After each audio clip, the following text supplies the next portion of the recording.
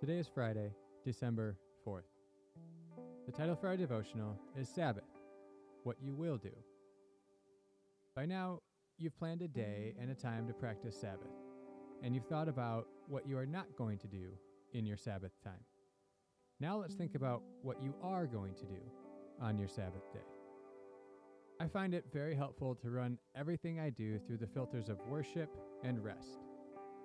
I add play to my filter because I have small kids at home, and playing brings our household so much joy.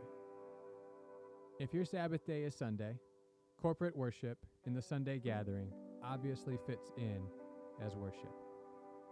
Things like taking a nap, praying, reading a book, throwing a baseball in the backyard, going for a walk, getting coffee or having dinner with friends are great activities to plan that will refresh your soul. So plan out what you will do for this upcoming Sabbath that you've planned. Be sure to give yourself plenty of time between activities to be sure that you're not hurried. Because as Dallas Willard says, hurry is the great enemy of the spiritual life in our day.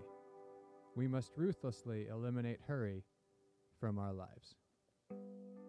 And that's what Sabbath is all about.